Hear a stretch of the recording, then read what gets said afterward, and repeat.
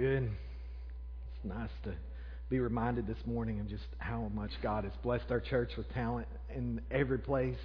So we thank the Lord for that. If you would join me in prayer this morning as we get started. Father, I pray that you'd be with us. God, please forgive us for taking you for granted. God, forgive us for forgetting how amazing you are and wonderful you are and how you work in and through all these things, God, that we're not even aware of. God, help us to be refocused this morning on you, on your glory, on your honor. God, on the grace that you have shown us, on the power that you have put in us through your Holy Spirit. God, I pray that as we look at your word together, God, that you would help us. Help us to understand it. Help us to obey it. God, help us to be changed by it. We need you. God, we need you so desperately in this place. God, I pray that you would work in us and through us. God, that you would work through the message. God, that you would work through the singing. God, that you would just work through us this morning and work in us. We pray in Jesus' name. Amen. We'll be in John chapter 16 this morning. We're going to look at verses 4 down through 33. Continuing our study through the Gospel of John. We're getting closer to the end of our study. And so it won't be too many more months and we'll be done with John's Gospel. But as we've walked through the study of his Gospel, what we've seen week in and week out is this reminder of why he wrote this Gospel. Why God used the Holy Spirit to inspire the Apostle John to write this Gospel. He wrote it so that we would believe that Jesus is the Christ, the Son of God, and that by believing we would have life in His name. That's why we're studying this Gospel together, is so that we can know who Jesus is, so that we can trust on Him, and so we can know what it is to live in Him, and for Him to live in us, and so that we can see this life that He has promised us. And so it's no different when we come to John chapter 16, verse 4. We continue this theme of seeing Jesus for who He is. Here, we're continuing our study of what some have called the farewell discourse. We're actually coming to the end of it this morning. John 14, 15, and 16 are Jesus' last words to His disciples before He goes to the cross, before He's arrested in the garden. He wants to share with them some things before He goes away. And so timeline-wise, if Jesus rose from the grave on Sunday, Jesus rose from the grave on Easter Sunday, that means this is Thursday that we are reading these words. This is just moments or hours before they come and drag Him away and arrest Him, and then the next day hang Him on a cross and crucify Him. And so we're talking the moments before Jesus is arrested and ultimately crucified. He is speaking to His disciples, and He is encouraging their hearts, and He is trying to pour into them these last things that they need to know. And so these are important words. Well, and as He's doing this, they're getting sad. They're getting sorrowful. I mean, how many of you have ever moved away from someone that you really cared about? And you had to say goodbye, or someone maybe moved away from you. Maybe you had a friend or a loved one that moved far away that you couldn't see anymore. Maybe you lost someone that you love who passed away. It hurts, right? It hurts when we're separated from people that we love. You can imagine what the disciples are going through as Jesus says that He is going away, that He's going to die. They are sad. They are confused. They are worried. Maybe even a little bit angry. I mean, how could this happen? Why would this happen? Why would Jesus have to go away? Well, this morning when we come to John chapter 16, beginning in verse 4, we see why He has to go away. He says this to them. He said, "But I have said these things to you, that when their hour comes, you may remember that I told them to you. I did not say these things to you from the beginning because I was with you. But now I am going to Him who sent me, and none of you asks me, 'Where are you going?' But because I've said these things to you, sorrow has filled your heart. Nevertheless, I tell you the truth. It is to your advantage that I go away. For if I do not go away, the Helper will not come to you. But if I go, I will send Him to you." And so at the end we'll look at the three applications of this passage. But until we get there, I'm going to begin just by talking about the truths that Jesus is teaching. The first truth that we see here is that because of Jesus' death, burial, resurrection, and ascension, we receive the Holy Spirit. The Holy Spirit is a gift as a result of what Jesus did on the cross, of the fact that He died and rose again and ultimately ascended to the Father. Jesus provides for us the Holy Spirit. He says, now I know that you're sad. I know that you're upset. I know sorrow has filled your heart. But it's to your advantage that I go away. It's to your advantage that I go away. And so He says the reason why it's to His advantage that He goes away is because the Helper will come to them. He will send the Helper to them. Well, who is this Helper? Well, the Helper is the Holy Spirit. He is the one who Jesus is going to send to them. He's saying, as I go away, the reason I'm going away is so that I can send you a Helper. So I can send the Holy Spirit to you. It's sort of like if you were getting ready to go to work and your kid says, hey, no, Dad, I want you to stay home today. Don't go to work today. I want you to stay home so I can stay home from school or whatever. And you say, no, I'm going to work for your advantage. Because if I don't go to work, the bills will not be paid and you won't have internet to play your Xbox on. Okay, well, see you later, Dad. Right? I mean, that's kind of the response I've gotten in the past. Someone may have said that to me once or twice. But sorry, Josiah. I didn't mean to tell on you, buddy. Forgot they were in here this morning. I'm going to have to change some of my illustrations maybe. We'll see. But that's what Jesus is saying here. He's saying that it's for a purpose that He goes away. That they're saying we're scared we'll never see you again. And He's saying, I'm going for a purpose. I'm going to the cross so that all who believe in Him will receive the Holy Spirit. This word that He uses here in the Greek is paraclete. I'm sure everybody's going to remember paraclete, right? Paraclete. That's the word that Jesus or John uses to describe what Jesus says here when he says that He's going to send the Helper. It's really a hard word to describe in English. In fact, depending on what translation of the Bible you have, you may have counselor, you may have comforter, advocate, or in the case of the ESV, helper. It's because this word really doesn't have an English equivalent. It has the idea of, I like the idea of helper behind it because it reminds us that the Holy Spirit is all of these things. He is our counselor. He guides us in the Spirit and truth. He teaches us what we need to know. He is our comforter. When the devil comes against us and he accuses us and he tries to tell us that everything's not going to be okay, the Holy Spirit comes and says, no, things are going to be okay. God does have your back. He's your counselor. He guides you. He directs you. He is your advocate. When the Satan comes and says, you're not good enough, you're not worthy, the Holy Spirit reminds you, no, Jesus died in your place. He's your advocate as well. He is our helper. The Holy Spirit comes to live in each person who's asked Jesus into their life. That's who's asked Him to save them. And when He does, He gives us everything that we need to serve the Lord. He empowers us to serve the Lord. He changes us from the inside out. He gives us the strength we need to face the struggles we have in life. He opens up our eyes to see the truth about who Jesus is and why we should follow Him and who we are in Christ. Guys, we would never be able to serve the Lord on our own. We need Him to strengthen us. We need Him to guide us. If you've asked Jesus to save you this morning, then you have the Holy Spirit inside you. He gives you the strength to do the things you can never do on your own. Look at verse 8. He continues to describe the ministry of the Holy Spirit. And when He comes, He will convict the world concerning sin and righteousness and judgment. Verse 9 here says, concerning sin because they do not believe in me. Concerning righteousness because I go to the Father and you will see me no longer. Concerning judgment because the ruler of this world is judged. The second truth we learn here is that the Holy Spirit reaches where we cannot. The Holy Spirit reaches where we cannot. He goes where we cannot go. He does what we cannot do, and that He reaches into people's hearts and He reveals the truth to them, something we could never do on our own. Jesus says here that's the Holy Spirit that's going to convict the world concerning sin and righteousness and judgment. The Holy Spirit is the one who's going to make people aware of their need for Christ. And He tells us how He does this. He says that He's going to convict them of sin because they do not believe in me. In other words, the Holy Spirit shows us that we're wrong. Because we don't always believe we are wrong. We don't believe we need Jesus apart from the Holy Spirit showing us this. Because people don't realize they even need Jesus.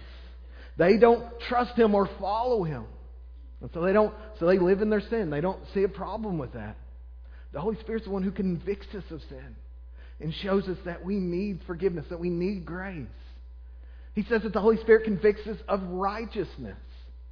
People think that they are good enough on their own. We think we're good enough on our own. We don't understand that our ability to do good isn't good enough. Not one of us is good enough. Only Jesus is good enough. Only Jesus has lived perfectly and done what He was supposed to do. Only Jesus. So we're not righteous. Righteous as in right with God. We're not good enough to get into heaven on our own. Like our best day, if we tried to use our best day as a reason for God to let us into heaven, we wouldn't even be close. Not even a tiny bit close. We're still so far away. We would never get into heaven based on who we are and based on what we could do. Even if we tried to present our best day, like this is the day where I live as good as it's ever going to get, God would still say it's not good enough. The Holy Spirit shows us that our good is not good enough. He convicts us of righteousness and shows us that only Jesus is righteous. Only Jesus is worthy of heaven. Only Jesus is perfect. Also, he says here that He'll convict the world of judgment because the ruler of this world is judged. People in this world believe that getting what they want is the most important thing. That the pleasures of this world are all that matters. Jesus says the ruler of this world is judged. He's speaking about Satan. He's saying that Satan tries to trick us into thinking that God is not good. That Jesus is not His Son and that we shouldn't follow Him, but that we should do whatever we want. And so Jesus says the ruler of this world is judged because the Holy Spirit will show us, He will open up our eyes to see that this world is really a scam and doesn't follow through on its promises. Yesterday we were shopping for clothes with the kids at Belk, and I was left alone with the children for a few moments, and it was a great highlight. I didn't lose them or anything. It was amazing. But as we were standing there, this woman walks by and she says, "Hey, we have an Easter egg hunt here in a little bit. Why don't you guys come and join us?" And as she's walking away, my son, I won't say his name so he doesn't know I'm talking about him, my son leans over to his sister and says, "Don't listen to her. It's a scam." He said, "Don't ever trust companies. They're lying to you." And now I think I have to take credit for his cynicism, but I mean, that's the point, though, right? You don't believe what the world is selling you. Don't believe that what Satan's trying to sell you, which is this idea that you can have everything you want, that you can do whatever you want and everything's going to be okay. That is simply not the case. This world makes promises that it cannot keep. This world promises that the stuff that it has will satisfy you, and it's lying to you. It is scamming you. Satan is scamming you. He's telling you, don't believe that God is good. Don't believe that God can be trusted. And so the Holy Spirit comes and makes you understand and makes you realize what the Bible says is true about Him. It's true about Jesus, that He really is the Son of God, come to save the world from our sins. The Holy Spirit makes us see this. He reaches into our hearts and opens up our eyes. He applies the gospel to people's hearts in a way that a preacher and a teacher never could. I mean, think about it, guys. Jesus, when He ascended back into heaven, after He went to the cross, He had been preaching for like 3.5 years, done all kinds of amazing miracles and everything. When He ascended back into heaven, He had like 120 people still following Him. Maybe. Well, He did. He had 120 people after 3 years. Peter stands up on the day of Pentecost after being filled with the Holy Spirit and preaches one sermon and tells everybody they were wrong and that they shouldn't have killed the Son of God and that they were all going to hell. And 3,000 people got saved. Why is that? Was Peter a better preacher than Jesus? No. It's because the Holy Spirit had filled him. And the Holy Spirit came and convicted those people of their sin, and they saw Jesus for who He was finally. That's the difference, guys. The Spirit, when He comes, He does what we cannot do. He reaches where we cannot reach and reveals to people their sin and reveals to people that Jesus really is the Son of God, the Savior of the world. If this morning you know people that you've been sharing with and sharing with and sharing with, and they just won't listen to you, you just can't reach them, the Holy Spirit can. Pray that the Holy Spirit would apply the gospel to their heart. Pray that the Holy Spirit would empower you to share the gospel, but even more so that He would help them to understand and believe the gospel. The Holy Spirit does what we cannot do. Look at verse 12. "I still have many things to say to you, but you cannot bear them now. When the Spirit of truth comes, He will guide you into all the truth, for He will not speak on His own authority, but whatever He hears, He will speak, and He will declare to you the things that are to come. He will glorify me, for he will take what is mine and declare it to you. Here we see that the Holy Spirit teaches what we cannot learn. Not only does he reach where we can't reach, he teaches what we can't learn. Jesus tells his disciples, guys, there's so much more I want to teach you, but you can't bear it right now. You can't understand it. You cannot stand up underneath the weight of it. You're not ready for it yet. But when the Holy Spirit comes, he'll teach you. Hear what he's saying. These guys who had Jesus as their teacher were not capable of understanding apart from the power of the Holy Spirit living within them. Until they received the Holy Spirit, they were not fully able to grasp what Jesus was teaching them. That's why when we read the Gospels, we can laugh at them and be like, ha, ha, ha. You know, they still don't get what Jesus is saying, because Jesus will teach something and they'll be like, huh? I don't get it. I don't understand. But then when you read through the Gospels, they'll say things like, when he was saying this, they didn't understand, but after he rose from the grave, then they understood and believed. That's the power of the Spirit. Guys, this helps us understand why we can trust the Bible, why we can depend on what we read in the Bible. The Holy Spirit is the one who guided these men to sit down and write these words. They didn't sit down and write whatever they wanted. Peter describes it as being carried along as they wrote down what God wanted them to write down. What they were not able to understand as Jesus taught, the Holy Spirit allowed them to understand and write down so that we could read it as well. And so we trust God's Word. We trust what He says. Guys, this is also true for us as Christians. We can sit down and read God's Word. God's Word, the Bible, is not like any other book. It is inspired by the Holy Spirit, and it's the Holy Spirit who illuminates our hearts and our minds so that we can understand it. As we study the Word, we don't study it like we would study a textbook. We don't study it like we would study the newspaper. His Word is living and is able to cut even to the smallest parts of our spirit and our soul so that we can understand what God wants to show us. As you study His Word, don't sit down and just read it. That's not the goal. The goal is to understand what God wants to show you. Pray that the Holy Spirit guides you in your study. Pray that He would reveal to you what you can't understand on your own. He teaches what you could never learn. Also, we're going to skip down to verse 31. Jesus tells them they can't understand that there's things that they don't get and that He's been teaching them in figures of speech. And He tells them again that He's going to the Father and that after He goes to the Father, He's going to come back and all these things. Well, the response to the disciples give is, oh, now we understand. Now you're talking plainly to us. And they even say, now we believe you. Now we're totally on board. Now we have total faith in you, Jesus. We fully understand and we fully believe. And so Jesus has to correct them. Look at verse 31. Jesus answered them, do you now believe? Behold, the hour is coming. Indeed, it has come when you will be scattered, each to his own home, and will leave me alone. Yet I am not alone, for the Father is with me. Hear what He's saying. He's saying, don't get too big for your britches, guys. Understand that you haven't quite arrived yet. In verse 33, by the way, if you memorize Scripture, 16:33 is a great memory verse. I have said these things to you, that in me you may have peace. In the world you will have tribulation, but take heart, I have overcome the world. Here we see that the Holy Spirit gives us courage. Jesus is telling His disciples that they are about to face some of the hardest days they will ever face, and that they should not be so overconfident that they're not willing to be humble in their presence and humble in response and allow the Spirit to work in them. He's also telling them ahead of time, before all this happens, that their job is not to defeat the world, that Jesus has defeated the world. It's not their job to do it. He's already won the victory for them. You see, as we walk as Christians, it's not about us defeating the world. It's about us believing Jesus already has won the battle. You see, I heard someone say one time, we don't fight for victory, we fight from victory. Our job is not to win the war. Our job is to trust in Jesus, the one who has.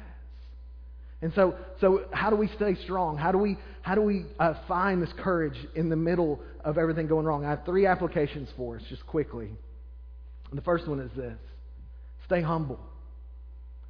Jesus tells these disciples who are beginning to have their chest kind of filled up like, we got this figured out, we totally believe. He tells them, no. Remember, y'all are all about to run away. You're all about to be scattered. You don't have it all figured out. You don't have strength yet, but you will. You will be courageous when the Holy Spirit fills you. In fact, it's not very long after this that these men who all run and hide at the first sign of danger, they go out and they preach the gospel and they preach about Jesus boldly. In fact, the religious leaders take them and they beat them and they put them in front of them and they threaten to kill them. And the response the disciples give is, what should we do? We know what God has told us. We know what you're saying. I think we're going to trust God and not you. These men who had ran and hid at the sense of danger now stand boldly and proclaim that Jesus is Lord and King and Savior of the world. How are they able to do that? Because they know He's defeated the world. They know it's not up to them, it is up to Him, and He's already won the battle. And so remember this morning, guys, that God is in control and you don't have to be. Know that Jesus has won the war. You don't have to. Secondly, trust God's Word. Here we learn that we can trust what God has shown us in His Word. Here we see that we have a place that we can bring all the things this world tries to tell us and compare it. We can bring everything this world tries to lie to us about and compare it to God's Word.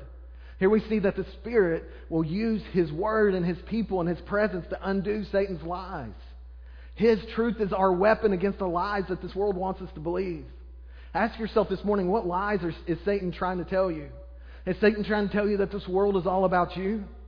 God's Word says this world is all about Him. And that He created it for us to enjoy and then glorify Him. Is Satan trying to tell you that you'll never be good enough and that God will never love you? God's Word tells you that He so loved you that He sent His only Son to die for you. God's Word is our response. It is our weapon against the lies this world wants to throw at us, against the lies that Satan wants to throw at us. So know His Word. Study His Word. Spend time in His Word. Spend time in His Word with other people. He works through our reading the Bible on our own, but He also works through reading the Bible with other people. If you're not part of a small group, be a part of a small group. Sunday morning Sunday school, Wednesday night small groups. Come and study His Word together.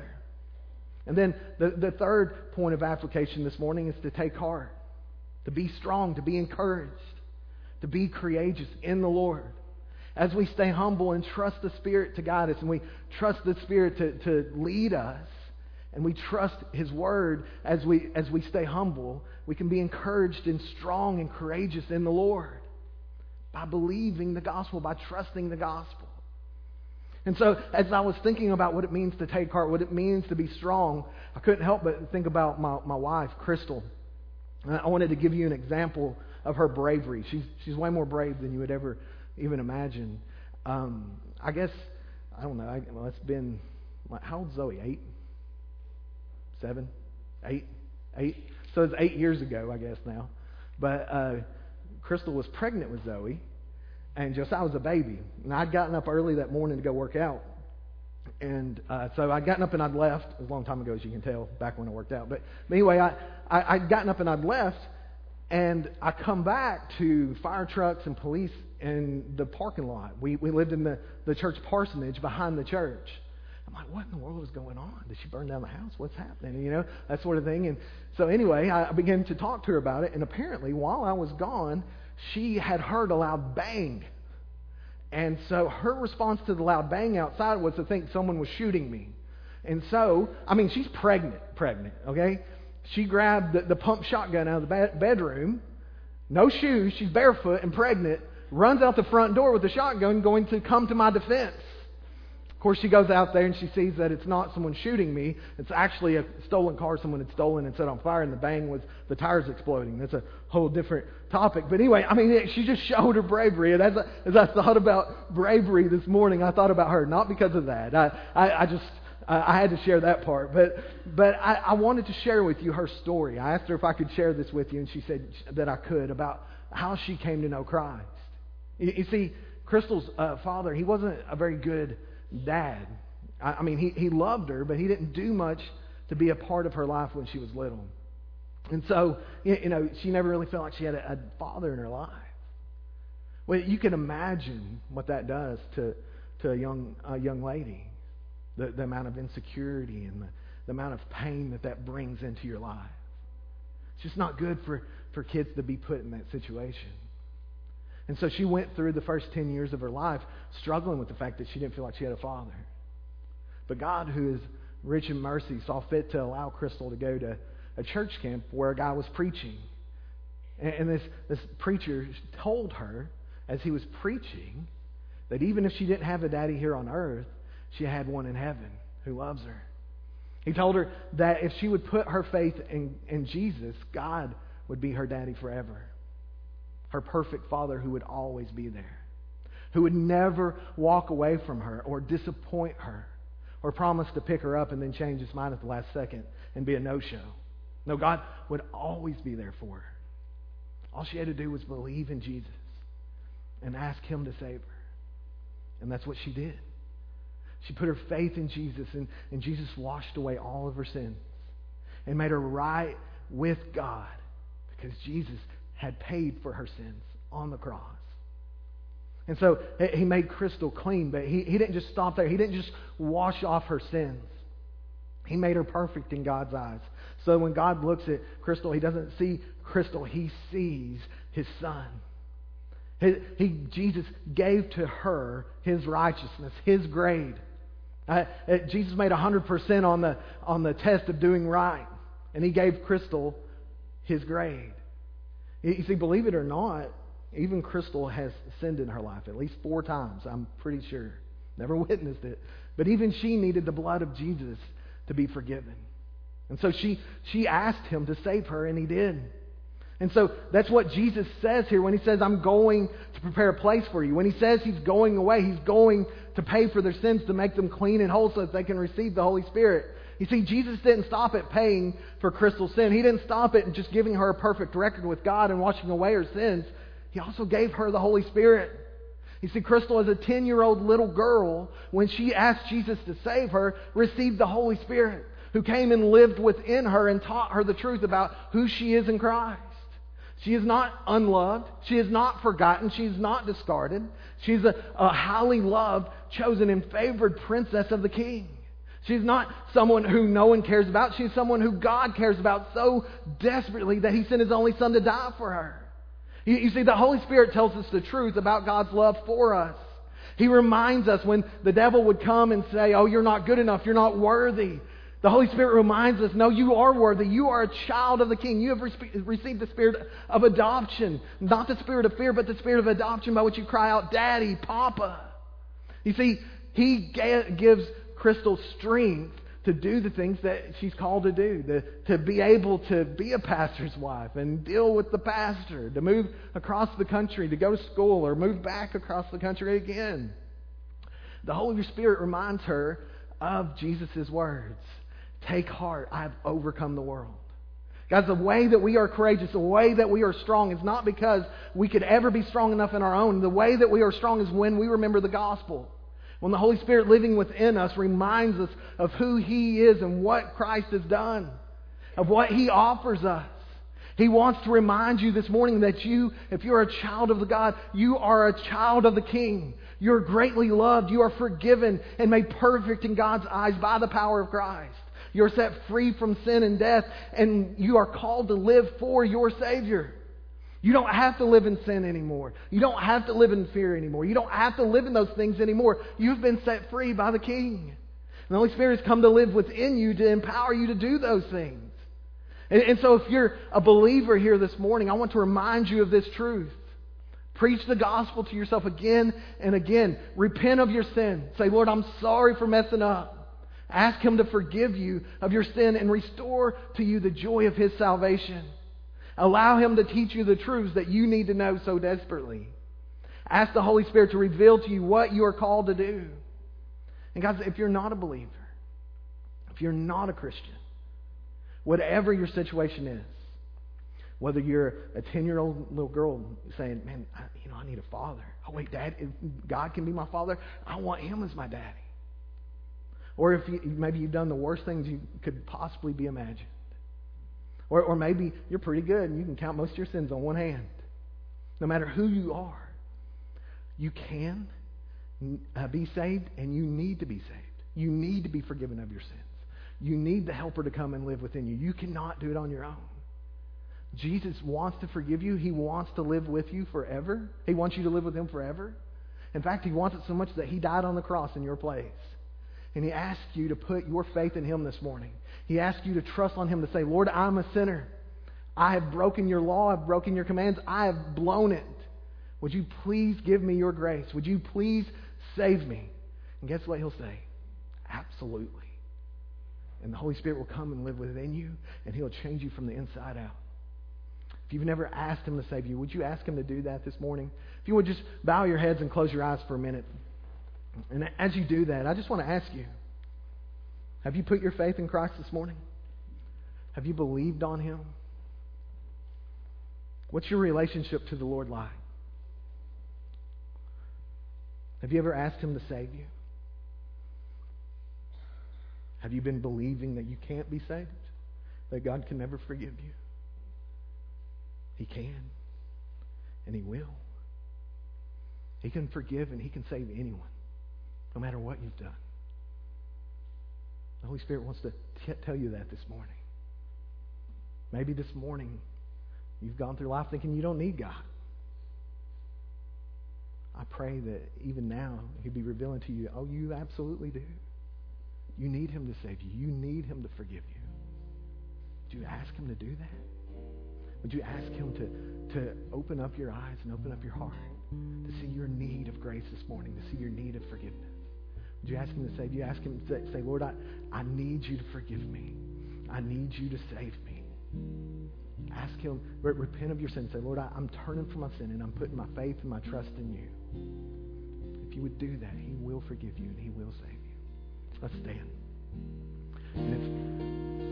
Lord, I come, I confess, bowing near, I find my rest. Without you, I fall apart. You're the one that guides my heart. Lord, I need you. Oh, I need you. Every hour I need you. My one defense, my righteousness. Oh God, how I need you.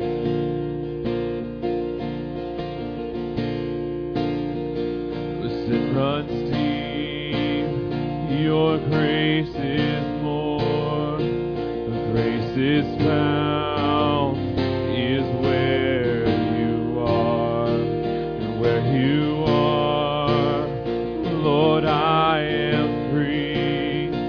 The holiness is Christ in me. Where you are, Lord, I am free. Holiness is Christ in me. Lord, I need you. Oh, I need you. Every hour I need you. My one defense, my righteousness. Oh God, how I need you.